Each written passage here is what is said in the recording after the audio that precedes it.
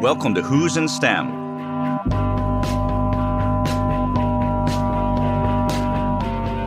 I'm Ken Ono, your host and the STEM advisor to the Provost and the Marvin Rosenblum Professor of Mathematics at UVA. On Who's in STEM, our goal is to evoke flights of imagination and wonder by showcasing the cornucopia of all that is STEM at UVA, the marvelous world of UVA science, technology, engineering, and mathematics. In this episode, we celebrate Earth Day. Earth Day 2023, April 22nd. I grew up in the 70s and 80s in Towson, a suburb of Baltimore in Maryland, and I was a rabid fan of the Baltimore Orioles baseball team. If they're like my age or older, some listeners might remember slugger Steady Eddie Murray. Or they might remember the legendary fan Wild Bill Hagee with his Grizzly Adams beard and cowboy hat leading the cheers from Section 34 of Memorial Stadium. I have fond childhood memories of steamy summer nights on the patio listening to the games on our staticky AM radio, the one we got from Radio Shack. We had bushels of steamed blue crabs coated in Old Bay seasoning piled high on our picnic table, the one that was covered in newspaper. Clad in cut-off jeans, T-shirts, and disposable plastic bibs, we pried open the crustaceans by hand, we clobbered them with wooden crab mallets, and we cracked their claws with nutcrackers. The goal of this messy operation was simple, to make small piles of the prized sweet crab meat that we later devoured with 6 packs of RC Cola. Now these crabs, they're a local delicacy. The crabs were harvested from the Chesapeake Bay, the largest estuary in North America, an abundant resource for those of us lucky enough to call D.C. or Maryland or Virginia home. I bring this up because 3 months ago in January, the Chesapeake Bay Foundation released the 2022 State of the Bay report. It was a report card. The point of this report card was to grade the health of the bay. The grade? A horrid D+. Among the contributing factors, the blue crab population, now at historic lows. Does that sound familiar? It's just like the all-too-common news stories that we hear about the bleached and dying coral reefs in the oceans around the world. Our guest today is on the front lines of this battle. She's studying the resilience of water ecosystems, and she's leading restoration efforts to benefit future generations. Professor Karen McGlathery is the director of the Environmental Resilience Institute and the head of the Ecological Research Project on the Virginia Coast Reserve. And she's here to tell us about her work and, quite appropriately, to help us celebrate a hopeful Earth Day. But first, let's celebrate who's making discoveries. I've got 2 stories to share today. I love this first one. UVA undergrads Zach Boner and Louisa Edwards have developed an app that combats sepsis. That's infection of the blood, the leading cause of death in hospitals. Their app, which is based on artificial intelligence tools, determines the likelihood of sepsis using real-time monitoring of various markers. Now, I loved learning this. Why? Because Zach actually was a student in my fall graduate-level course in number theory, a topic that is far from his primary interest in medical technology. You heard that right, my graduate course in number theory. How lucky we are at UVA to have the privilege to teach students like Zach and Louisa. They make us all quite proud. The second item also is quite close to my heart in that it involves numbers, and I'm a mathematician. UVA School of Data Science, led by Dean Phil Bourne, has formed a partnership with Flinders University in Australia. What's the point of this partnership? It's to expand research and knowledge exchange in areas that are really quite meaningful to all of us. Areas such as artificial intelligence, data security, and their implications for democracy. Their goal is quite simple and important. It speaks to all of us today. The goal is to combat misinformation and disinformation through the development of new technology. This is, indeed, a splendid example of President Ryan's motto, for us to be great and good in all that we do, as these tools will help strengthen and restore faith in democracies. And that's who's making discoveries. Today, we're talking about environmental research. Our guest, Professor McGlathery, conducts research that explores how climate change affects coastal ecosystems, specifically here in Virginia. Thank you. Thank you for joining us, Professor McGlathery. Karen, if I may. Thanks so much for having me, Ken. So I'd like to circle back to the little story I told from my childhood. The plight of the Chesapeake's crabs, they remind me of the history of the sardines of the Monterey Bay. In the 1930s, sardines were abundant, and the fishing industry was booming, famously immortalized in John Steinbeck's classic American novel, Cannery Row. But within 10 years, and in actual real life, the sardines disappeared. They vanished overnight in terms of biological timescales. And as a result, the local economy collapsed. So we should be aware. We should be afraid. We should be worried because we have to care for these water ecosystems. So Karen, as the local expert, I turn to you because as I understand it, such a collapse has already happened here in Virginia with coastal seagrass. Tell us about that. That's right, Ken. Seagrass once carpeted the seafloor and the shallow lagoons off the eastern shore of Virginia. Imagine a tall prairie just underwater. So instead of the wind causing the leaves to sway, it's the flow of the water. So at the turn of the last century, these seagrass meadows supported the country's largest scallop fishery. And they were also extremely important in the Chesapeake Bay, as you noted. Then in the 1930s, a pandemic disease swept the world's ocean and caused a global die-off of this seagrass. In Virginia, the final blow was a hurricane in 1933, what was referred to as the Great Storm, because that was back before they named hurricanes. And that caused the seagrass to go completely extinct. And it stayed that way until the late 1990s when a local waterman found a small patch of seagrass. And that spurred a large-scale restoration of the area.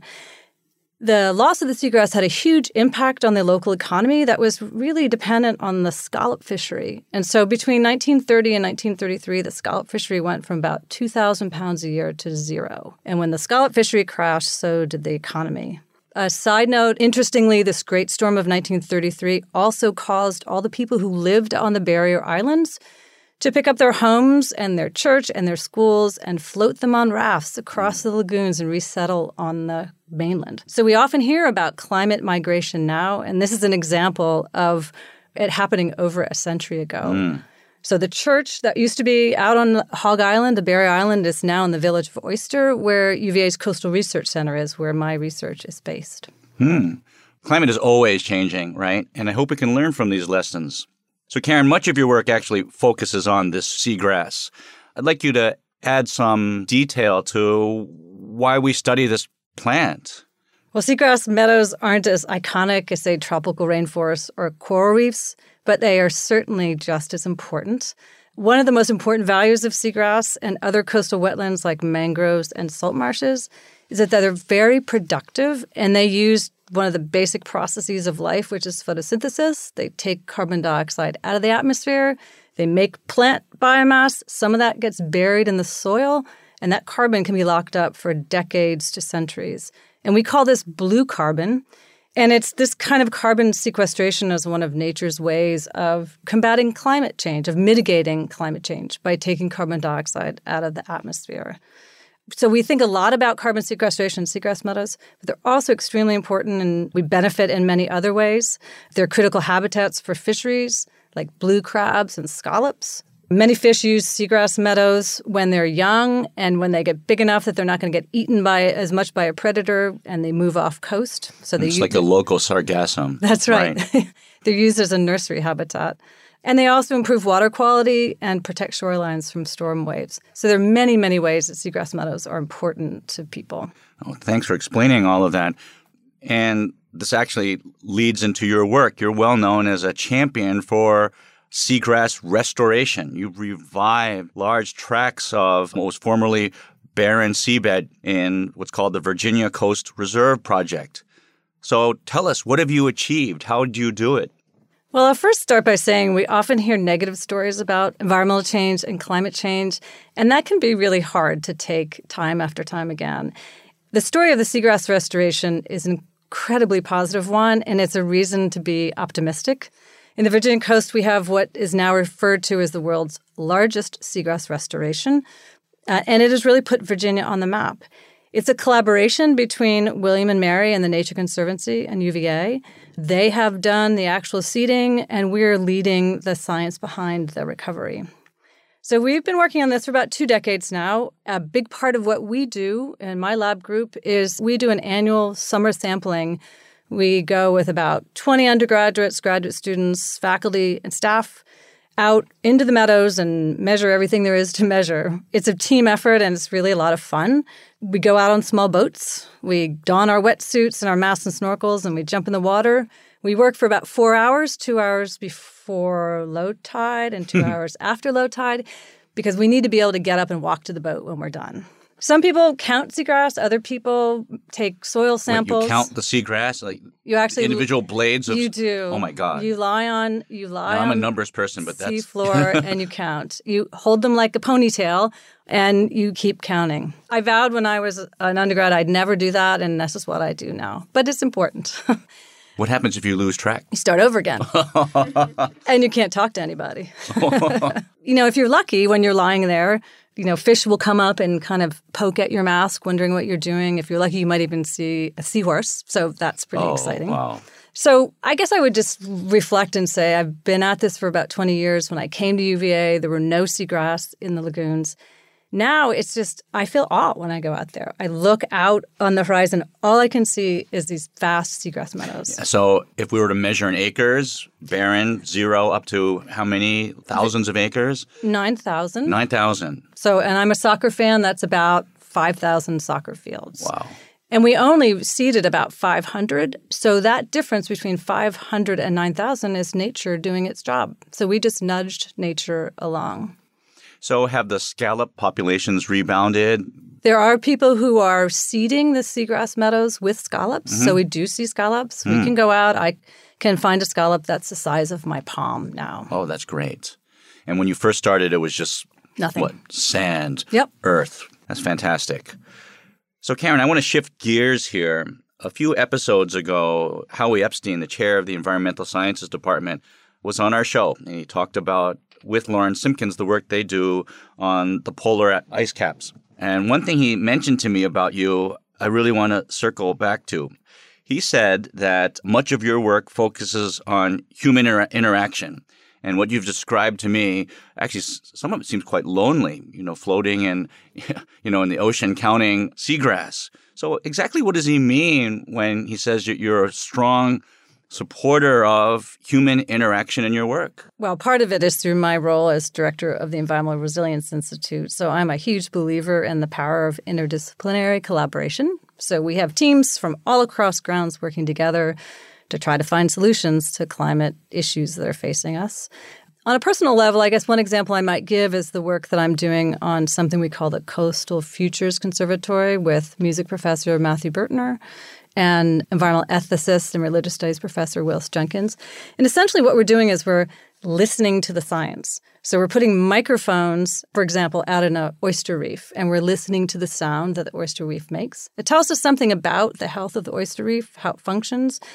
Instead of a violin or cello or piano, we're hearing fish and oysters and snapping shrimp as our instruments. So we can really understand about how it's functioning. To be honest, I was a little skeptical the first time we did it. I thought I knew what it would sound like, and I didn't at all. It was much more complex than I thought. So when you go scuba diving, do you now have a completely different appreciation for the sounds? Well, often when you're scuba diving, if you're really scuba diving, you're just hearing your bubbles, your breathing. So this is actually much more interesting. Uh-huh. The other thing that we do is we sonify data. So we take our long-term data, like temperature data, and we listen to the patterns and the cadence of those data, those numbers. When we share this with the public, we give presentations at scientific meetings. And we think that listening really heightens people's awareness, their empathy, their connection with climate change more than if we were just simply to show a graph. Right. So are there temporal studies where you can evaluate the health of these seagrass lands over time? You can measure that. Yeah, absolutely. I mean, part of what is the foundation of this ecological research project is long-term data. We have, in some cases, 30 years of data on the seagrass meadows, how they breathe, they take in CO2 and release oxygen. And Matthew has made a musical composition about this. Oh, so would you describe it as the ocean singing to you when it's happy? Well, to be honest, the first time he played it for me, I was stressed out because it was so noisy. It didn't sound like music. And I thought, this is not going to appeal to people. So we worked back and forth so that he made more of a aesthetically pleasing composition that really, showed what the patterning of the data was and how it was changing over the long term, but in a way that was maybe a little more pleasing. Is there a particular piece that you could share with us? Sure. Well, Matthew has sonified the breathing of the restored seagrass meadows over time. So you can hear the taking up carbon dioxide, releasing oxygen, and he uses those data. Wonderful. And for our listeners, here it is.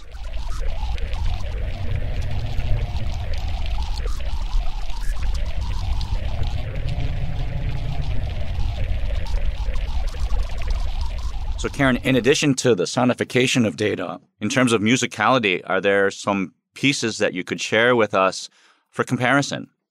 Yes, Matthew sonified the carbon and nitrogen cycling in seagrass meadows, and this is something that we share with the public. And here it is.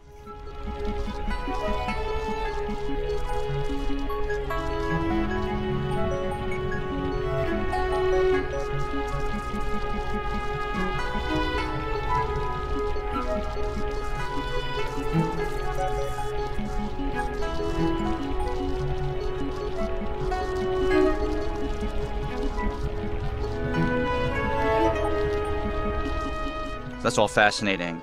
I'm so glad that we're talking about all of this for our Earth Day special. And speaking about Earth Day, let's be honest, we're a long way from reaching our climate change goals. And as an expert, I have to ask, what can we do to bridge the gap? Well, universities have a really important role and responsibility to take our research and discoveries on climate change and translate them in ways that can be used by the public. One example I could give you is work that we've done on climate equity, again, on the eastern shore of Virginia. So this is building on those 30 years of research on the coastal ecosystems and thinking about how climate change, sea level rise and storm flooding impacts people in disproportionate ways on the eastern shore and what we can do to make climate action more equitable. So we're really focused on what we can do as scientists and researchers to help communities on the Eastern Shore make informed decisions. And what really makes it work is that we have engineers and social scientists, environmental scientists, but we have community leaders. We have two people. One is a faith leader, and the other is the head of the youth programs of the YMCA. They're our partners in this. They're on our leadership team. They're helping us get community members to our meetings, talking to them, helping us define what is really important. What do they care about? What are the needs? How can our science serve that? So for me, it's really exciting because I've been working there for so long, but I've mostly been hanging out in the ecosystems. And now we're really connecting very directly with people, and they're helping us figure out what the best path is forward. That's awesome. When I said earlier that you're on the front lines, there you have it. For all the listeners, that is proof. That's what it looks like when STEM researchers put their expertise to good use to help make the world a better place.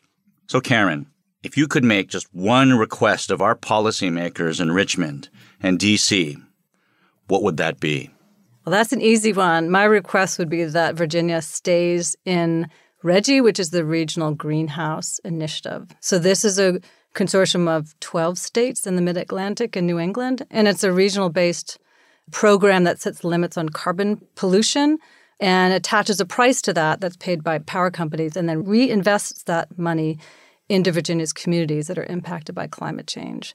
So it's a really important path forward to more stable climate, to healthy, clean energy, to reducing carbon emissions at the state level. That's really important. Science doesn't help if the scientists and the policymakers don't communicate and are aware of each other's primary challenges. So turning to UVA, we're all part of UVA, and I'm surprised to learn that you've been a WHO for 27 years. You've spent your entire career here on grounds at UVA or part of the UVA research station on the shore. As an advisor of students, as an administrator, as you said, you're a director, a researcher, and a professor.